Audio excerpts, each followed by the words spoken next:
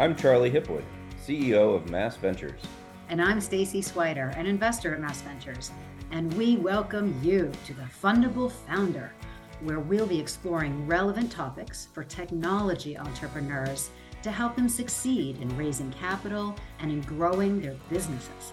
As a founder who started and ran 3 companies, I didn't know what I didn't know when I first set out. But you eventually figured things out, right? For the most part, through trial and error and mentorship, but now as a VC, I'm frequently advising entrepreneurs on the same topics. So Stacy and I are here to share that earned wisdom with you, along with the experts that we interview on a variety of subjects. We are. The roadmap to a successful startup is at your fingertips. So turn up the volume and grab the keys to success for your Fundable Founder journey. Okay, welcome to another episode of our Commercialization Accelerator. Today I'm joined by Mike Volpe. Mike is CEO of Lola, which was recently acquired by Capital One, and former CMO at HubSpot and Cybereason as well. Welcome, Mike. Thanks. I'm happy to be here. This is going to be fun. Yeah, thanks for doing this. I know you've got a great background in sales and marketing, and I know a lot of first-time founders just their head explodes when they think about what does go-to-market strategy mean, what is sales, what is market, how do I price things? There's just so much to learn. So we're going to talk about the basics today, and let's just start by talking about what is go-to-market. What does that mean? Yeah, it's the collection of all the different activities for the commercialization of the business. So figuring out how you want to talk about your product, who your right customers are, how you think about pricing, how you're going to find those customers, how you're going to serve them. So it's kind of sales, marketing, service, all those things collected together. And I do think it's important that people think about those in the beginning as a collection of activities. Okay. Because a lot of times if you think too individually about, well, I'm going to do this in sales and this in marketing and this in service, they may not be well aligned with what the strategy needs to be for the company. That's great. So that all sounds really overwhelming as a first-time founder. Where do you start? What are the first steps you take? What are the things you think about? Well, I think you can think about go-to-market as sort of the bridge that you need to build between your product and the customer. That's a great and way to think about it. You can have some flexibility on who exactly the customer is. And certainly the product can have some flexibility too, because you can build and change different features and things like that. So you think about it as almost like this, canyon that you need to cross. And you can pick to some degree where the starting point of the bridge is and where the ending point is, but you need to have that starting point and that ending point, and you need to be able to connect those two, right? And so if you think about it that way, I think that's maybe not a bad framework to sort of start with. Yep. And once you're there, then the questions you want to ask yourself is, is this a simpler product to buy? Is it an expensive product? Is it an inexpensive product? Is it something that's really complex? Is it something where people have some idea of what it is, but the version that you're selling is sort of better?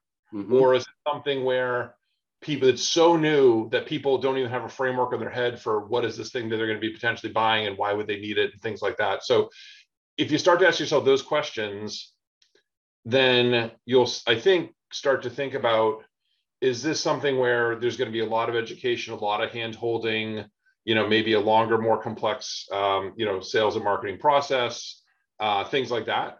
Yep. The other questions you want to ask yourself, is this a product appropriate for big companies or small companies, right? And it's like, no, this is like the problem that this product solves tends to exist more in very large enterprises or tends to exist more in very small businesses.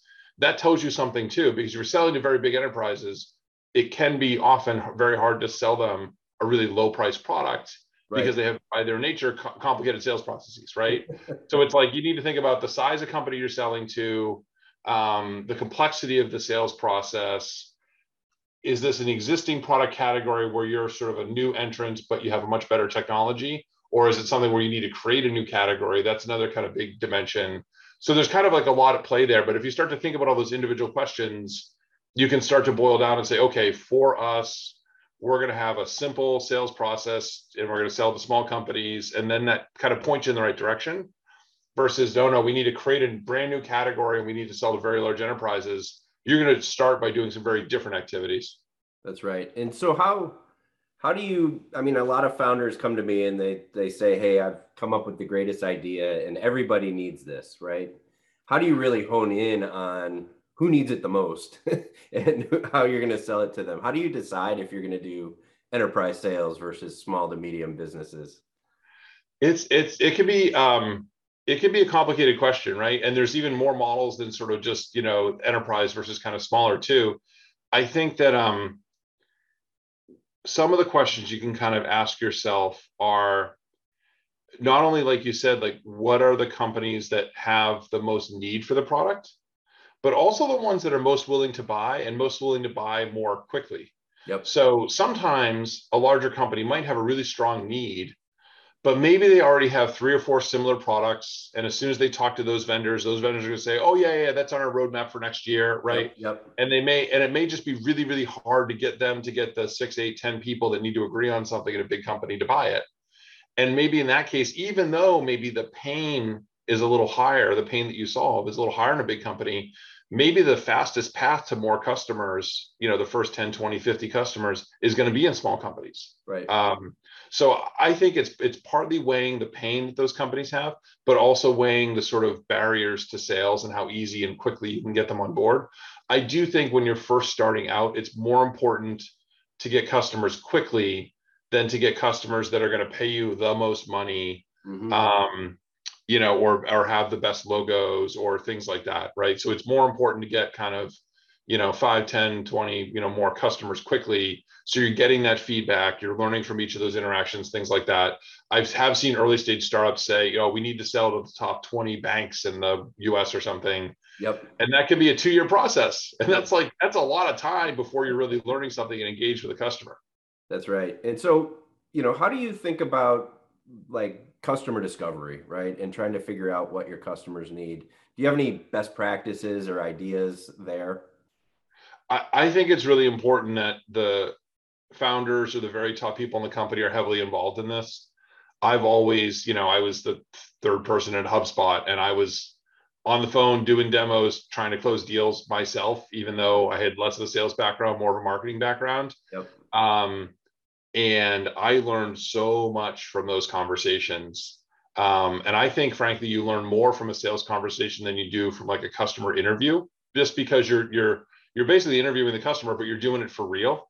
And you're kind of beta testing their wallet, which is the co-founder of SolidWorks and Onshape. This guy named John Hirschtick always used to tell me, he's like, make sure you beta test customers' wallets. That's great. Not just, the features and things like that. And so I think the first thing is just go out there and just try to sell it to like a broad group and just see what the reaction is. Sell it to a couple of real small customers, sell it to a couple of bigger ones, and just see and feel and take some notes after each conversation you have of what went well, what didn't go well, how far away you are from thinking you're getting a deal done and things like that. And I do think that those conversations can be super informative. They also can be really informative for product strategy and roadmap and things like that too. Because you'll hear them ask like, oh, well, you're missing this feature. We really need this, or what about this, things like that. Anyway, once you have all that customer input and you've thought about all the things we've been talking about so far, I do think there's kind of 4 key go-to-market models that you should think about. First one, I would say, is kind of at the low end, which is what people are calling today is like product-led growth, or, maybe used to be called freemium, or more of like an e-commerce model where there's some way where you don't have humans really involved in the sales process. It's great for low-cost product. It's great for products that have some virality built into them, some ability for people to sample and use the products before they buy them, things like that. Great classic examples of this is, Dropbox or products like that. I'd say the second big model would be channel sales. And this is where you work with resellers or distributors in some way, and they're selling your product. You're cutting them in, you're giving them some margin for that, but you don't necessarily need to build as big a sales presence, or hopefully not as big a marketing presence, although channel sales often requires a lot of marketing support. Yes. And they're doing the selling. You're sort of selling through a channel. And that can be a channel that exists that's selling other products similar to yours, or it can be you in some ways like create a new channel of companies or partners that weren't necessarily reselling things before. Right. That's actually what we did at HubSpot. There's probably these marketing agencies that weren't selling software. They were doing marketing services, website design and SEO work and things like that. And we got them to become resellers of HubSpot. Yep. And now it's about half of HubSpot's revenue, which is over $1 billion a year, is coming through that channel, which is interesting. That's awesome. Then maybe around that size of deal or a little bit bigger, you can think about inside sales. and having your own team, but they're not traveling. They're sort of doing everything, by phone and video and things like that. And then by far the most expensive sales model is enterprise sales, where you've got field reps, meeting with people in person. This is the classic, like, old school model of, steak dinners and meetings at the golf course and like all that kind of stuff. And it is old school. It is very expensive, but for certain product categories, it's also essential.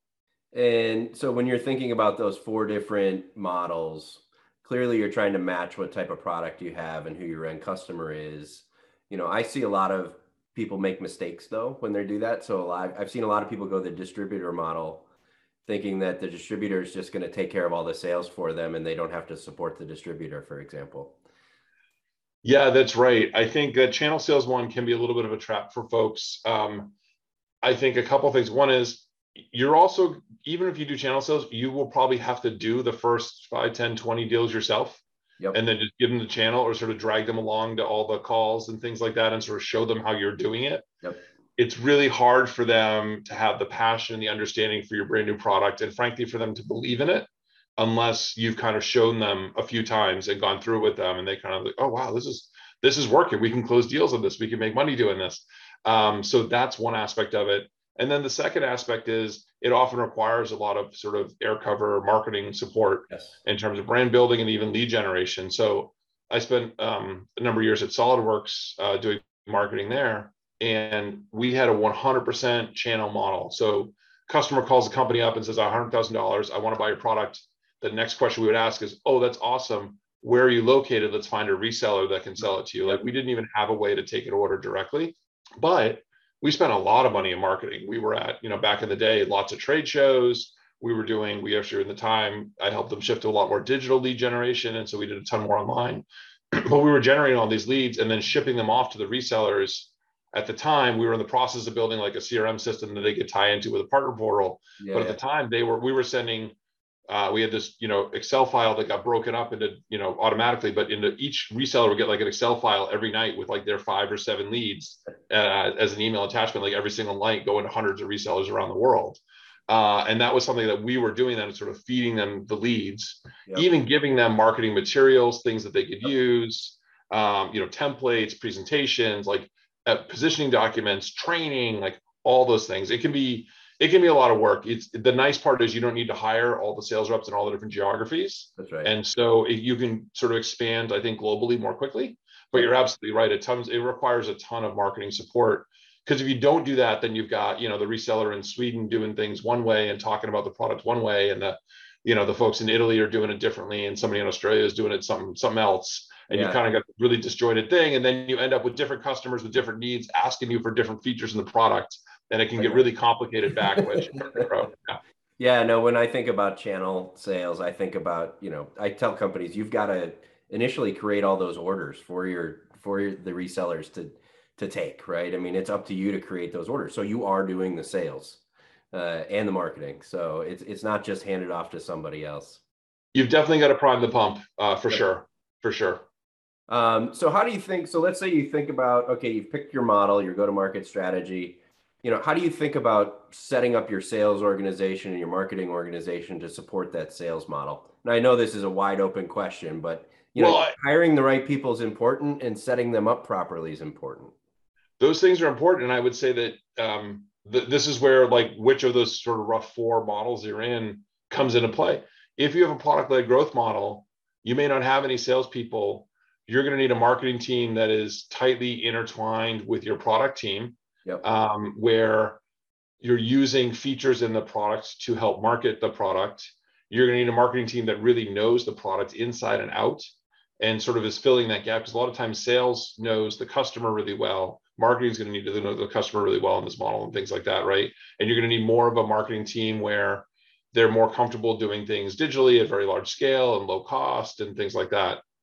As you move up into channel, we talked about that a little bit. You're going to need to make sure, you might even need some sort of sales folks as well that are sort of meeting with the channel partners and maybe managing, instead of one sales manager managing 6 reps, they may have 6 channel partners that each have 10 reps. So they may have 60 reps. So you get a lot more leverage in that model, but you're going to need some of that as well.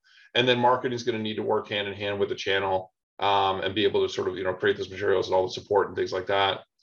In a more inside sales model, this is one where the nice part about it is everything is in-house. You've got sales and marketing sitting together. The other half of HubSpot's business was inside, sales, direct sales. And we used to actually have the marketing and sales team sit like intermixed with each other. Yep. Like I had folks from the marketing team who would sit next to the folks of the sales team that they worked the most with. Yep. And so you really need kind of a really well-connected machine. And because everyone's typically in the same place or on the same team, kind of working together, you can have those close-knit relationships. But in those cases, marketing has to do a ton of lead generation. Inside sales teams cannot be successful typically doing all their own lead gen. They just don't have enough time because they need to be closing a high volume of deals because the deals are typically a little smaller. So marketing really needs to spoon feed them, leads that are well qualified and set up to close in a relatively short time period. And at HubSpot, something like 85 to 90% of the deal sales we're closing was coming from lead generation that marketing had done. Okay. Which if you do that well, then that inside model can work well. Yeah. If that's too low and the sales reps are doing a lot of their own prospecting, the deal size is big enough, that's real hard. And then in the final model, you've got typically very highly skilled sales reps out in the field because they need to close maybe only a handful of deals every quarter to hit their number and be successful. They may actually do a lot more of their own demand generation and lead generation. Typically, marketing there is doing a lot more on the product marketing side, a lot more on the branding side, and sort of making it easier for them to open some doors. But those are very typically much longer sales cycles. And so the sales reps need to be a lot more personally involved. They can be a much more personal sale. They need time to build some of those relationships and build up the trust and things like that. And so again, it's a little different salesperson that you're hiring. Yep. And there's different things that you would do to sort of get them up to speed. That's great. We're just about out of time. I'm sure we'll hopefully do some follow-up videos to dive down into some of these topics, but any kind of final thoughts, mistakes that you've seen that people should avoid, or best practices that you absolutely tell everyone to follow, or both? I'll say two things. I'll say one is, don't forget about service in this whole component too. So, the way you have to think about service as a product-led growth company is very different than you think about it as an enterprise go-to-market company. So don't forget about service. And then the second thing is that all of the times I've seen companies struggle and go to market, it's usually because there's not good alignment between the customer, the sales process, the marketing process, the service process, and the product. One or more of those are sort of disjointed, and product is really trying to serve a little bit smaller customer, and sales is going after a bigger customer, and marketing simple. And when those things aren't in alignment, the whole machine just kind of doesn't work as well as it should. So your job as the founder, as the CEO, whatever, is to constantly think about aligning all those really well, keeping people focused, use customer personas to say, this is who we're selling to. Yep. Push people toward that too, because sales will naturally typically drift to bigger deals. Product will kind of drift to certain, areas, things like that. You got to keep people constantly aligned because the problems come when all those different pieces are kind of not quite aligned. That's a great way to finish. Fantastic advice. Mike, thank you so much for joining us today, and we hope to have you on future episodes as well. My pleasure. This was fun. Thank you.